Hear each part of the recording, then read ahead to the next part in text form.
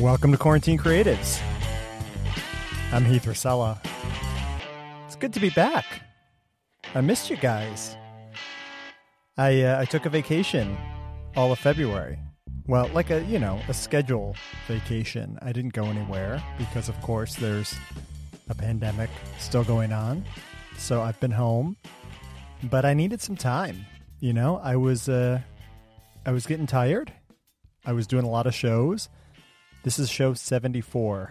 So 73 of these shows have been recorded 2 a week since last May.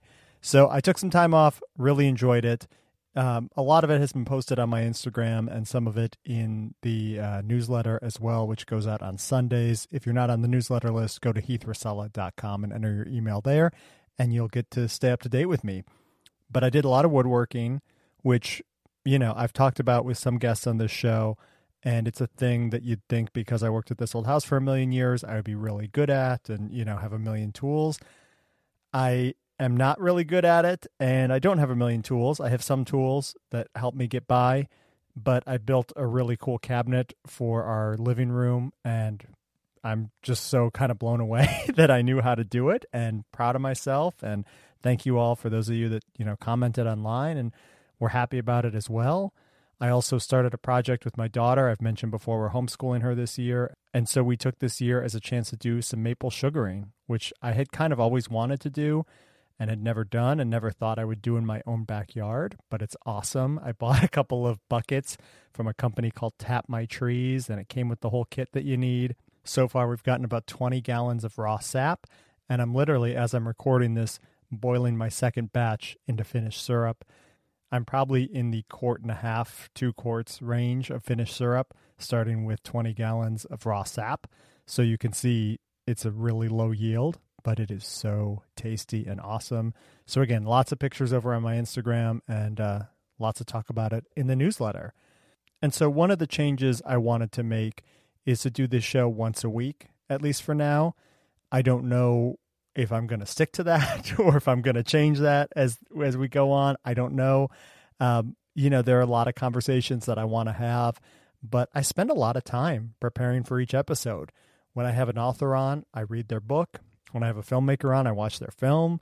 When I have people from a TV show on, I'll watch the TV show and, several episodes. So it's a lot of prep work that goes into the show and then, editing and posting it and all that kind of stuff. So doing 2 a week was a lot. So I'm going to be doing 1 a week every Thursday. Make sure you hit subscribe so you will have episodes in your feed before anybody else. But yeah, I was feeling a little burned out, and I use that term lightly because my guest today really knows all about burnout. And so I thought, what better way to come back than with a new show that talks about burnout? So Paula Davis is my guest today. She has a new book that is out later this month called Beating Burnout at Work: Why Teams Hold the Secret to Well-Being and Resilience. And she's also the founder of the Stress and Resilience Institute, which obviously looks at burnout and stress and, all these things, especially as it relates to the workplace. So I really enjoyed reading Paula's book. It has a lot of research in it, a lot of anecdotes, and a lot of really practical steps. You'll hear us talk about it, but the key really is that burnout is a company issue and it is a big problem, and companies need to address it on the corporate level. It's not something that is solely the role of the individual. The individual obviously plays a part in it, but it's not something that you can just combat with a wellness app or meditating or things like that. It takes some work and it takes some real structural changes. So, I don't think what I was going through was full burnout. I definitely was feeling stressed and, looking for a different creative outlet, and woodworking and making maple syrup definitely did that for me. But yeah, Paula went through her own burnout in 2008. She was a lawyer and went through symptoms of burnout. It's what caused her to go on to found the Stress and Resilience Institute and now to write this book, which hopefully goes on and helps a lot of other people. All right, here it is, my interview with Paula Davis. Well, I want to start by just asking about this past year, I guess, this whole kind of COVID lockdown period. What's it been like for you? So I think I've had a little bit of a unique experience with the whole lockdown. So I'm in Wisconsin. So, obviously every state has seemed to be doing things a little bit differently, but Yeah. I have an office space separate and apart from my house. And so even when, we were in true kind of almost, lockdown mode, I was still able to go to my office because it's just me Uh-huh. in just the room. And so I still felt like I had that physical separation between work and non-work, which Yeah. was really, really nice. I think it sort of saved my sanity in a lot of different ways, because I also have an almost 5-year-old. And her daycare, actually, her 4K program actually stayed open. Oh, And wow. so, yeah, we had lots of conversations about whether we should send her or not send her. And we kept her out for a little bit. And then we decided to send her back. And because she was having a heck of a time not being with her friends, Sure. her school had, created a space where, she was sort of with her little pod of friends in her class, and that's the kids didn't intermingle, and there were fewer kids there, and so it was just an ongoing situation that we kept monitoring. So on and off there would be points in time where there would be spikes in numbers, and we would pull her out for a week or two and then send her back. And so it was just kind of a fluid process. But I was fortunate that I didn't have what so many have experienced, which is this day after day after day, month after month, experience of having to, both try to work and homeschool Yeah. an almost 5-year-old, because I was writing a book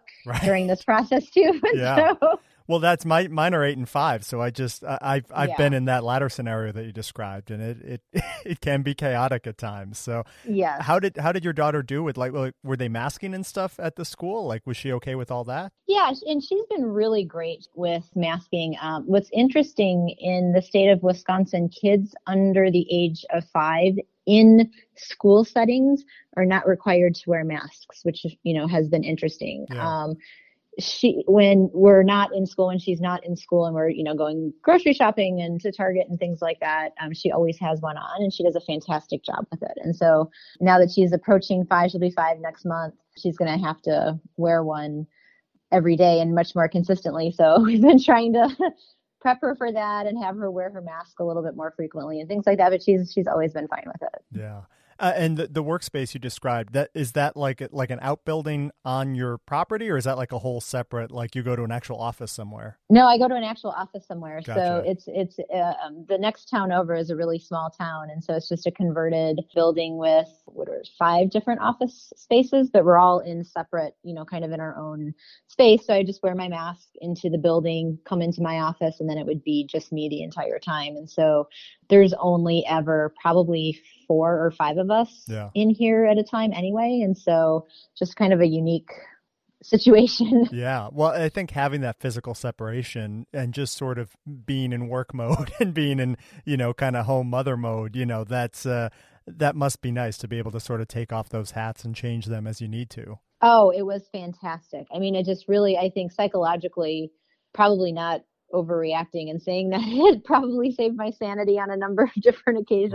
Right. And so, especially having and needing really a separate space to think through, all of the book stuff and read all of the research papers and things that I had to read to I needed sort of that quiet kind of separate spot. And Yeah. so to be able to have that was really a blessing. Yeah. Well, I want to ask you about your writing process too, because I noticed there are a lot of COVID references in the book and sort of, dealing with how workplaces are changing, over the last year or so. And it feels like it's going to be an ongoing thing. But I wonder sort of when this all struck a year ago, how far along were you? And at what point did you realize like you'd have to sort of embrace those changes in the way you were talking about these issues? Yeah, it was, just an unforeseen, crazy event, I think, really for everybody. But so I formally found out that I would be writing the book in November of 2019. Okay. So I spent the holidays toward the end of 2019 and into the very beginning of 2020 just getting myself organized. My cousin came and helped me, hundreds of different pieces of research and articles and things like that needed organizing. And so I took, kind of that front end space of, really getting myself organized to actually write a book. And this was my first time writing a book. And so I kind of didn't know what I didn't know. And so it was just sort of like, this is what I think I should be doing. So I did it. And managed to squeak in a vacation the end of February of last year. So so my daughter and I went to Florida to visit my mom and dad who were wintering there. And on February 27th, we were with thousands of other people at the Magic Kingdom. And so, so thinking about that now, it sounds so crazy, but really the lockdown and everything kind of started to happen in earnest about a year ago, almost exactly. And so I was had just started writing some of my initial thoughts in my intro and my first chapter, and right away was faced with what is going to happen to my business, because, my business is not just writing stuff, but it is teaching and training and educating and working with people and traveling to organizations to do trainings and things like that. And so that went away very, very quickly. And so there's sort of the balance of writing the book and needing to manage deadlines and deal with all of that, balanced with how am I going to pivot my business and what does this mean? So that was a very stressful, at least kind of month and a half of trying to balance and think about both of those things. Two very different mindsets for each of those. But it turned out to be really such a blessing in a lot of different ways, because I had a chance to, I think, do a lot of work with organizations that I wouldn't have been able to do otherwise, simply because, as the pandemic continued to unfold, people started to have different reactions from a mental health standpoint. A lot more people were feeling exhausted and feeling burned out. People became more interested in my work and what I was doing. And so really having a chance to, just hear people's perspectives in an ongoing way throughout this whole process, and hear kind of what the sentiment was at the beginning stage versus how it was in October versus how it is now has been an interesting process for me to capture in the book. And I purposely, obviously there are a number of references, as you mentioned, to the pandemic, but I didn't want this to be a book about burnout in a pandemic or about the pandemic, because burnout was a serious problem leading up to the pandemic, but obviously had to capture that. Yeah. But I guess that's like, I'm just thinking back to like March and April of last year, and sort of being in that place where it's like, okay, we'll go home for 2 weeks or, a month or whatever. And it's like, okay, maybe by the summer, well, certainly by the fall. And like, I'm never thinking we'd be here a year later, but like just the idea that for you to put something into print that's going to be out there, that, here's how we deal with this stuff in COVID times. Like, at what point did you realize like this isn't going away, or sort of the way that we work and that kind of work-life balance, that it's changed now? There's a fundamental change to that system. There's a fundamental change, and it's exactly the way that you described it. I had the same thought process. So, it was the initial pivoting of everything, thinking, okay, we'll do this fun virtual thing for, a month, maybe 2 months. And I thought, okay, but I had some conferences in the middle of the summer, end of May, kind of as the summer was beginning, that I thought, okay, there's still a possibility that these will hang on. And then they dropped off. And then I thought, I'll be back, flying in the fall, because fall is always the busiest time of the year for me. And then as we got closer to fall, I realized, no, this is not anything that's probably going to change for the rest of the year, for the rest of 2020. And then, because it was interesting when this happened, I thought, wow, I'm glad I'm writing a book right now, because, I won't be marketing it in a virtual world next year. I'll be good. I'll be out meeting people again. Right. So obviously here we are still in the virtual environment. And I think you're right. There's a fundamental shift that has happened to the way that we do work. And, just from my interviews and talks with, CEOs and other people, I don't think there's an answer to what it's going to look like. And I think every industry is going to be different. I think organizations are all approaching this differently. You've seen, obviously, some organizations already say, if you want to, you can work from home forever. Right. I do a lot of work in the legal profession, and I don't think that's going to happen. I think there's still kind of a big interest in getting people back into a physical workspace, but what exactly is that going to look like? And, you see so many articles now about, our organization's going to mandate vaccines before employees can return to a physical workspace. So I think there's so many open issues, and there are no answers. I mean, folks and organizations are just going to have to try things out, see what works, see what doesn't work. Other organizations will learn lessons from that. And, there's just going to be this continual shift, I think, going forward. Definitely. I want to ask you too before, like, I want to come back to some of this COVID stuff and sort of how all the pandemic, I guess, is affecting work. But I feel like just sort of understanding some of the definitions is important too. And one of the things that really stood out to me in the book was talking about burnout and stress being two very different things. And like burnout isn't something that just, some extra vacation days or, a mental health day here and there can solve. It's a more fundamental issue. I wonder if you can just sort of talk about how you define burnout. Yeah, these have been aha things for me to learn over the 10 years that I've been researching and learning about this topic, because I also entered this conversation back when I had burned out very much along the lines of, what did I do wrong? What could I have done differently? This is my problem to have dealt with. And in reality, we know very much so that it's a systemic issue. But so I think one of the ways that we've gotten off course with the conversation is that we think burnout is an interchangeable word with just general stress. Yeah. And we lose the perspective that stress exists on a continuum, and that it turns into burnout when you experience chronic, so it's more often than not over a period of time, exhaustion, cynicism, and then just feeling like you're not making an impact. So that's when you sort of cross the line over into something else. But what we do is we just have a bad day, or we're just really tired and we're like, oh my gosh, I'm so burned out. Yeah. And so that term has lost its meaning, and we use it in the same way that we would stress. So clearing up that confusion is important. And then also really paying attention to the fact that burnout was always intended and does mean something that happens in the workplace. So I define burnout as the manifestation of chronic workplace stress.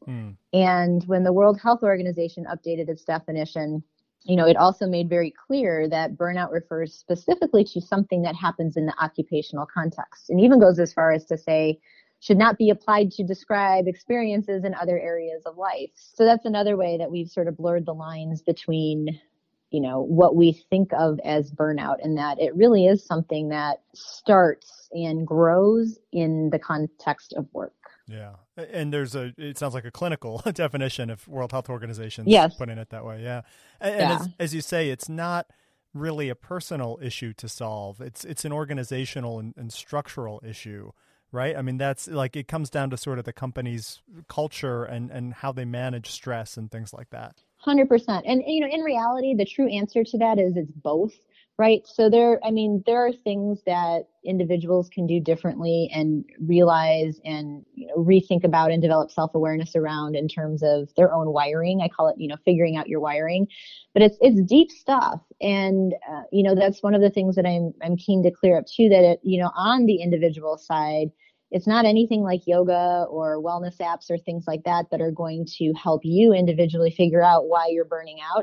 It's a much deeper conversation and deeper skills that you have to start to think about. But that's only a very, very small piece of the puzzle. And so, your own internal work is going to be really important. But unless and until the rest of the organizational culture comes along for the ride, this is going to very much be an issue that remains unsolved, because when you start looking at the causes of burnout, like what really makes it happen and makes it go, it's all workplace stuff that you can't fix with traditional stress management remedies. Yeah. I mean, things like resource allocation and just feeling like you're making a difference. I mean, even just like that little change in culture, right, of sort of understanding the impact that your work is having can make big strides towards fighting this. Oh, it can be enormous. One of my favorite studies that I came across that I put in the book, when I was talking about meaning and impact, was a study that was done in healthcare with physicians, looking at the physicians who spent up to 20% of the time doing what they considered to be the most meaningful parts of their work. And that's different for everybody, but whatever they considered to be kind of the most meaningful or impactful parts of their work had burnout rates that were at least half compared to the people who didn't orient their time that way. And so we don't think about that. And I think in a lot of organizations, it sounds kind of squishy, like to talk about, meaning and impact and what do those things even mean? But, the research is pretty robust in showing how paying attention to that, even just slightly, becomes important. And I can certainly attest to that in my own work, looking at having no meaning and feeling like I was making very little impact in my legal profession compared to, what I've been doing for the last 10 years. It's night and day. Yeah. Well, it's interesting too, because I feel like there has been a push, towards more white collar jobs and just, spending a lot of time on computers and, behind Excel or PowerPoint or whatever it is. Yeah. And it's, there's a much less direct connection, I think, to impact when you're manipulating a spreadsheet, perhaps, than when you're, I don't know, chiseling something out of wood or something like that. You don't see the impact as immediately. Oh, 100%. And that's, I mean, it's a cool thing. Like when I write my articles and I publish an article, it's like, it's a tangible thing that I just did, that I just put out into the world. And Right. You can see like how many people like it. You can quantify in certain respects the actual impact that you're having. But no, when you are, behind a desk or behind a spreadsheet and you're just putting information out into the world, or, I talk to a lot of professional services organizations and professionals who are very knowledge-based workers. And so you're sort of giving advice, but you're not always seeing how that advice turns out, or whether it's even resonating or being followed by the people who you're giving the advice to. And so it can be really hard when you don't get that direct feedback. Yeah. Very hard. You cited in the book, I don't have it right in front of me, but I think it was a nursing study, like nurses Yes. in patient care, right? Where like just doing an exit survey after the patients had left the hospital and sort of, sharing that back with the care workers and saying, look, the patients left happy, they're healthy, that had a huge impact beyond just, you care for somebody and they get discharged and you don't think about them again. Yeah, I mean, it was just proof of this whole entire concept. It was the hospital, I believe the hospital administrator sent a note to the discharged patients and gave them each a postcard and said, if you are so inclined, let us know, give us some feedback. How are you doing? And how was the care that you received? Yeah. Because if we don't get that direct feedback, especially healthcare professionals, we're sort of left to wonder, did we do anything? Right. And, for people who care very deeply about wanting to help other people, that's not a good feeling. And so I think they found that about 20%, which is a decent amount, about 20% of the discharged patients actually wrote back postcards and said, not only am I healthy, but I absolutely adored the nurse or nurses or, folks who were giving and providing me care. And so when the nurses then read that, it's the best feeling. It's like getting a nice warm hug, and it just allows you to sort of like walk a little taller and you feel a little bit better about what you're doing. It gives you some energy and it kind of refortifies, I think, your willingness to want to continue to, do hard work. And so it was a very eye-opening study. Do you, I have no idea if this wasn't in the book, so if you've done research into this at all or looked into it, but just like I've been getting emails the last couple of days of just like, third reminder, complete your customer service survey and, things like that. We're like feeling really pressured to do a post-sale survey, and it may be on something trivial. I went and bought, I don't know, glue at Home Depot or something. And they, they just want to keep asking me like, how was it? Yeah. Or the alternate, like, at the car dealership or something where they say, look, you're going to get a survey by email. Anything less than a 10 is really not good for me. Like, I just, what's the connection, I guess, between like, why do companies want to do so many surveys now?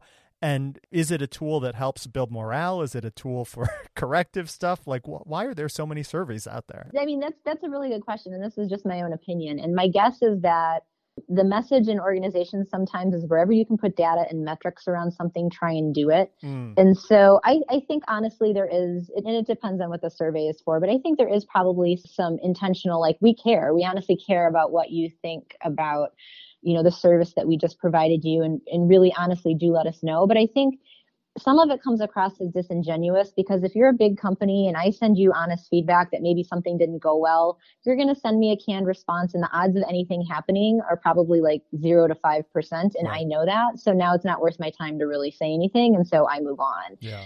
And the thing that is, I think, one of the most irritating things is when you then tell people what to put, right? Because you're supposed to be soliciting people's candid feedback. Right. And if you say anything less than a 10 is bad for us, now I'm either thinking, well, I was going to give you a 6, but now I feel bad and I feel guilty because I'm now harming potentially somebody else, or I don't know what the implications of a 6 are going to be. Right.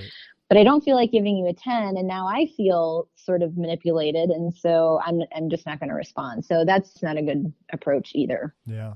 I want to ask you too on sort of looking at structural changes in organizations and, just that preventing burnout needs to be a part of the company culture, I guess. Does that imply that a company with a certain culture is going to see a higher rate of burnout? Like, is that predictable, I guess?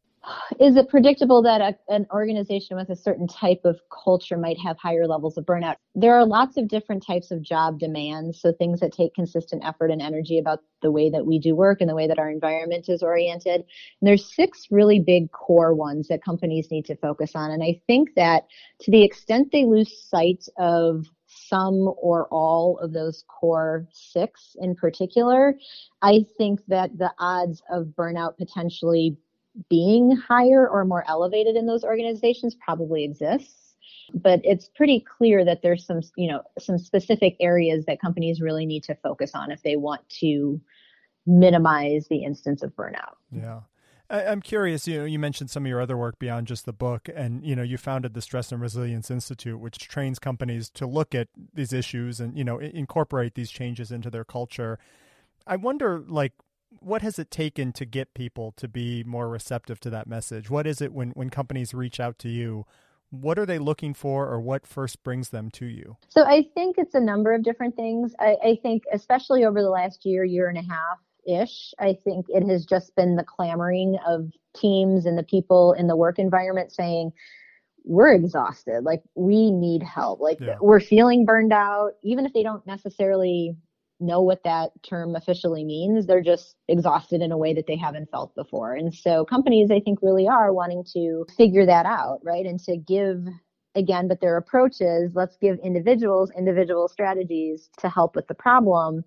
What I can do then is, at least once I get a foot in the door, start talking to leaders and starting to educate them about what burnout really is, and that, if this is really something that is front of mind for organizations, you can't just end it at the individual level. You really have to start looking at this in a systemic way. And then I can talk to them about some of, what the research shows are particular areas to pay attention to. I also like to talk to them about, bottom line aspects. That's one of the ways I try to bring people along, is saying, look, burnout is very heavily tied to rates of errors and attrition and engagement and other things that you can, at least put kind of some numbers around. And so it's not a stretch for a lot of, at least larger organizations, for burnout to be a tens of millions of dollar problem. And Wow. And so when you start to make it about that too, then some light bulbs go on and what have you. But it's mainly those entry points, just knowing that it's an important topic to be talking about right now. I think that the pandemic has opened up leaders and organizations to be willing to hear some of this now, okay, we really do have a responsibility to start looking at this in a systemic way. I think it's still going to take a lot more effort and education, but I think if there's a silver lining, at least in my field, to the pandemic, I think that it's opening up eyes in a way that wouldn't have been open before. Yeah.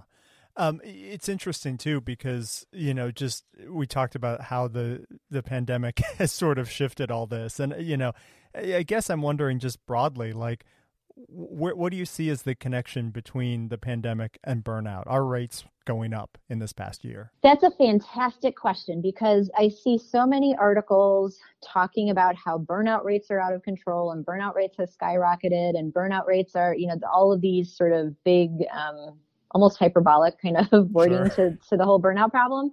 And then I oftentimes find when I start to dig into some of those articles and writings that they're not driven by any sort of empirical measurement. And so burnout can be measured with empirical tools. There's some really great gold standard measurement tools out there to actually measure and get your arms around the rates of burnout and what's causing it. But most organizations use just non-proprietary, general questionnaires that I'm not sure all the time are truly measuring burnout. I think sometimes are just measuring stress. And so when you start to see articles saying 75% of, employees say that they're burned out, that's an astronomically high number. When you compare that to studies that are using true empirically based methods to track burnout, where you start to see rates more like 30% to 50% or so. Healthcare tends to be, among some of the highest rates of burnout. Now, having said that, do I think burnout rates have probably increased? Yeah, because the causes of burnout are manifesting themselves right now. Can I say that they're like 75%? Probably not. Yeah. So I think we need to just take a little bit more of a measured approach to how we're talking about rates of burnout right now. Yeah, stress is up, but burnout maybe not necessarily. Or maybe a little, but I don't know that it's gone from 30% to 75% in the last year. Right. So. That would be a pretty big jump. Yes. I mean, you talk about kind of the workplace changing too. And, the subtitle to the book is Why Teams Hold the Secret to Well-Being and Resilience. And, teams are suffering right now. You talk in the book just about the, meeting at the water cooler or the coffee machine or things like that. And, that interaction being gone. Like, how are companies innovating around that, or how are they able to get, especially when there's attrition and new hires and things like, yes. how do you build a culture when everyone's on Zoom or 6 feet apart?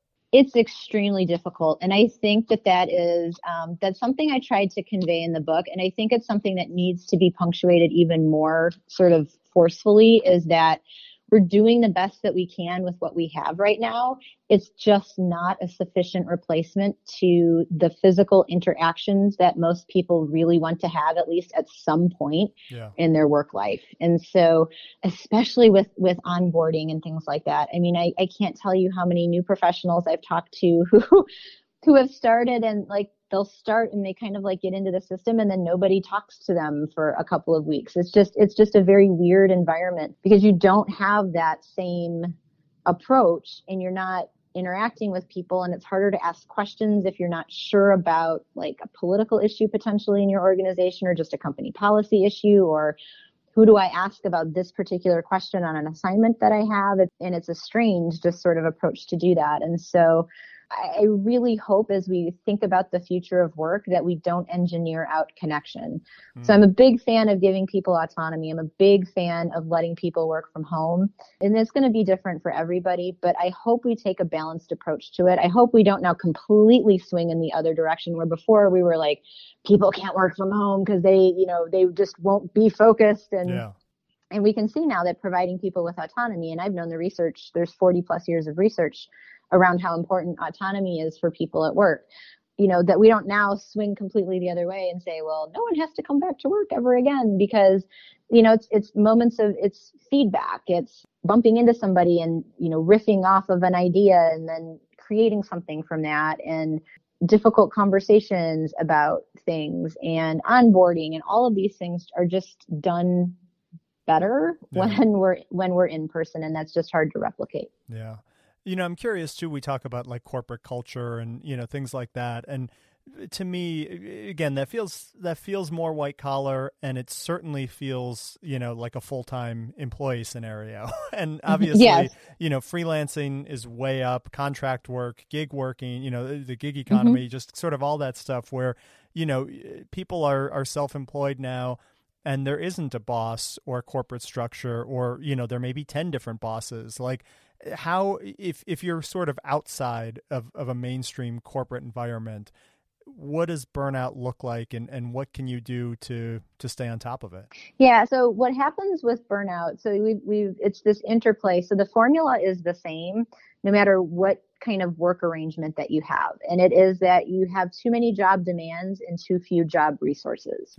So whether I work in a humongous organization or whether I'm a freelancer and, like you said, I have, 6 different bosses, experiencing burnout is the same thing. I have too many things that take consistent effort and energy about what I do, and too few resources, too few energy giving or motivational aspects of my work. And so a big part of that for creatives and for, people who own their own small businesses and things like that is to recognize what those things are, like literally listing. And I have people do this in my live workshops. What are the job demands that you have? And most people come up with like 25 in 10 seconds, and what are your job resources? And most people sit there for a while and wonder, they've got far fewer on that list. And just because you have, 20 job demands and 6 job resources doesn't necessarily mean that you will burn out either. If your job resources are robust and you have a lot of meaning and you've got a lot of leader and colleague support and things that are important, that might be enough for you to not experience burnout. But for other people, that might be a completely different equation. So that's really the starting point, is to get a handle on those things and then try to think about or understand, okay, if you're lacking in resources, what do you need? Do you need more interaction with people? Do you need more autonomy? How do you have that conversation?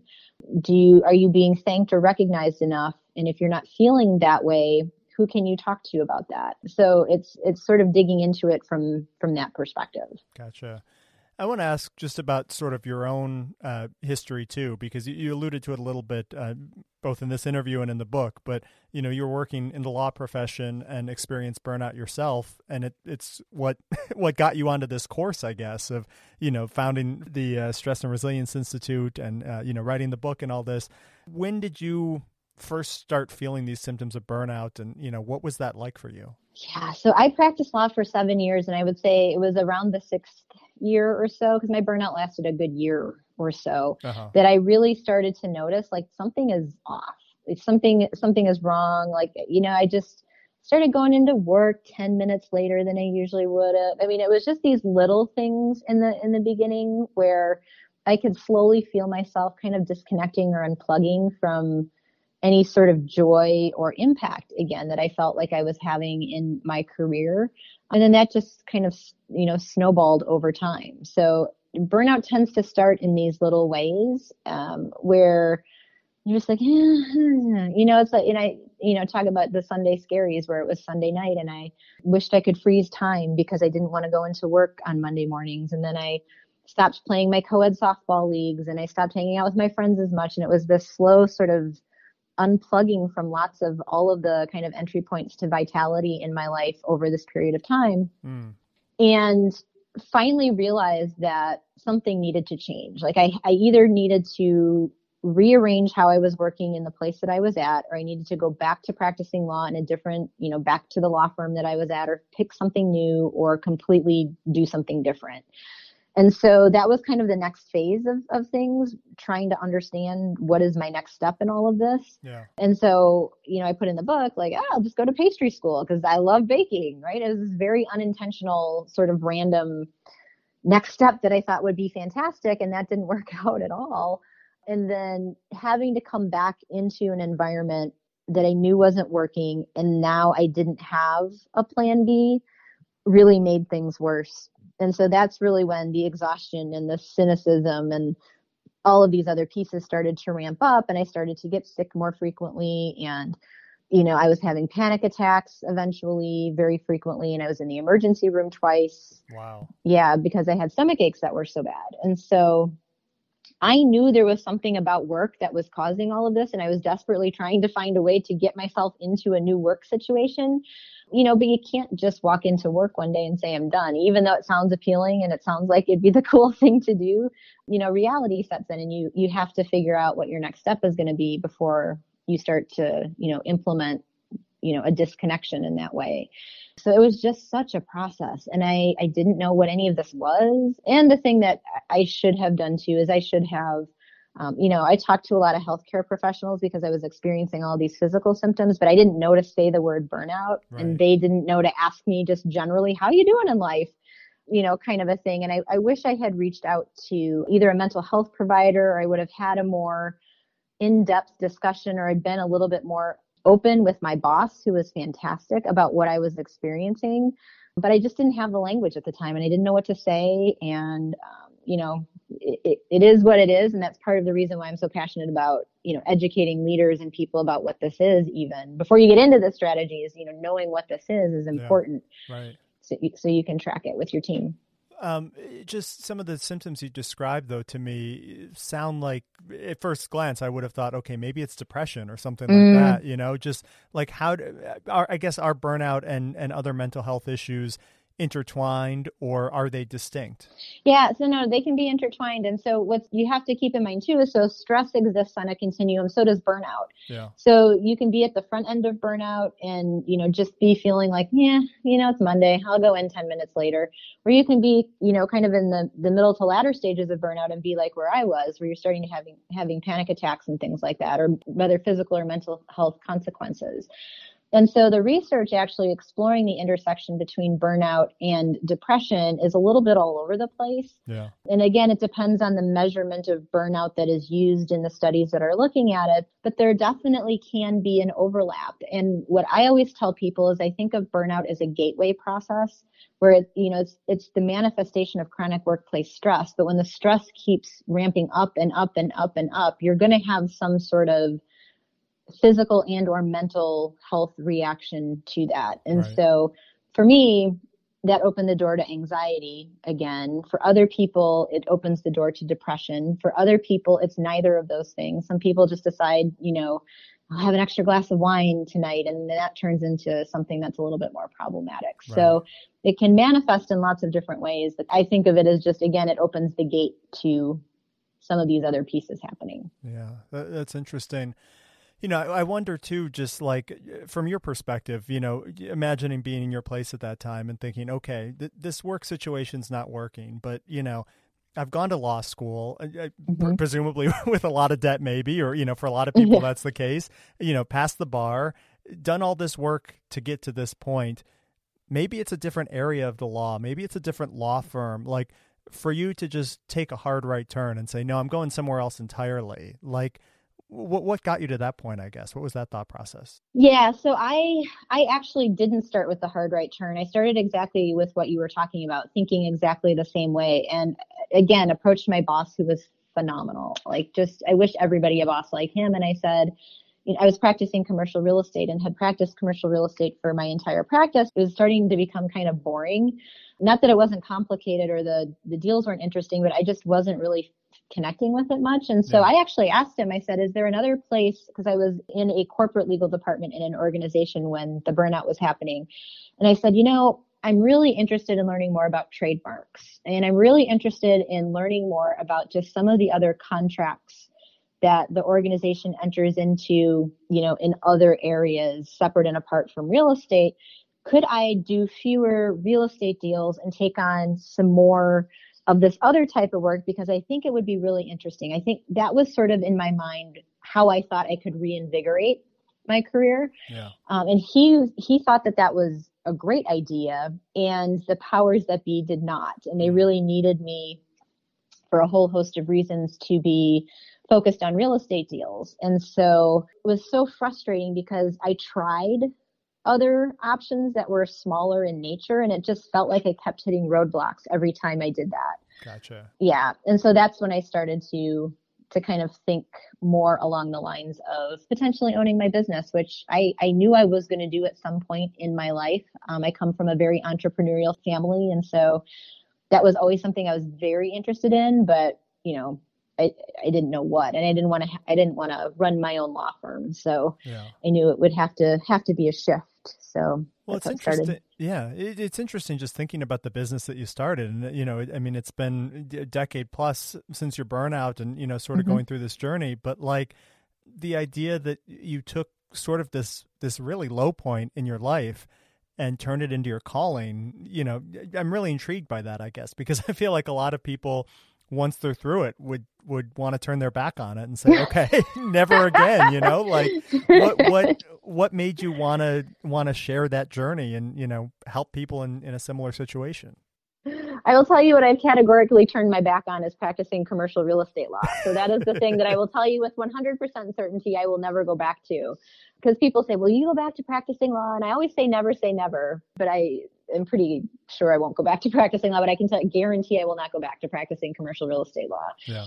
So I think it was sort of a slow process. So even though I intuitively knew that I wanted to, kind of pursue this master's in applied positive psychology and learn some tools to help people get better and not burn out, it still hadn't crystallized for me in a big way, especially in terms of sharing my story, until I did my work with the Army soldiers. So when I finished my master's program at Penn, the Army had just started a program with the researchers at the University of Pennsylvania to teach resilience skills to drill sergeants and soldiers and their families.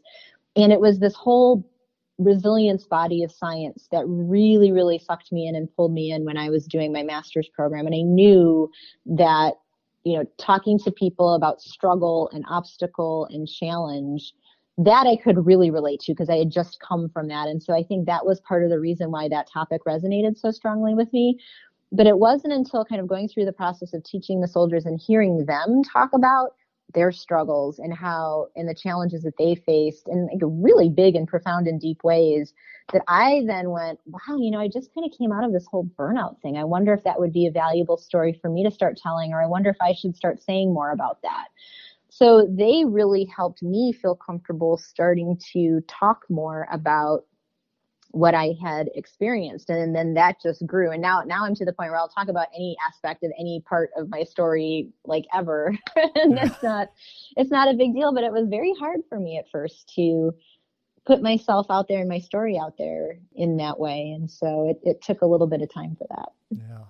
Well, it's a good thing that, you got through it and are helping so many other people. And, I think just in closing, I'm thinking about sort of where this all goes and, what happens next. And, I feel like employers lately, the last, decade or so have really been touting sort of their on-site perks prior to COVID, obviously, but, having a gym or childcare or, free snacks, dog-friendly workplaces, whatever it is. Like, do you imagine someday mental health programs or, things like that will be just one of the things when you go to the, About Us page for a company? I hope so. I really hope so. And I hope this is, I think, part of my calling now in the 2.0 phase of my business and really where I want my business to go is that there is something like that, and that it's not just, apps for individuals, and it's not just programs aimed at individuals. And, I think in a lot of respects, making it feel as though we as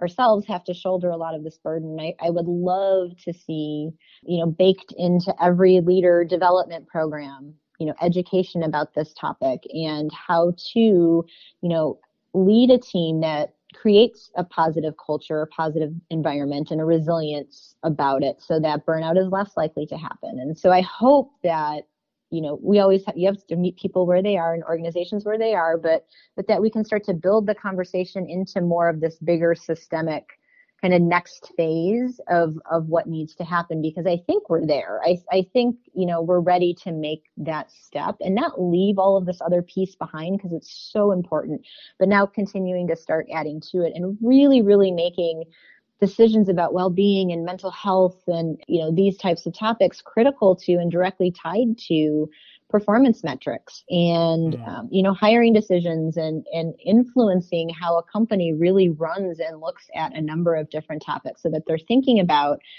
well-being hand in hand and in tandem with some of the other big decisions that they're making within the organization. All right, there we go. Paula Davis. It was a great conversation. And it's encouraging to know that she is out there looking at these issues and helping businesses make smarter choices.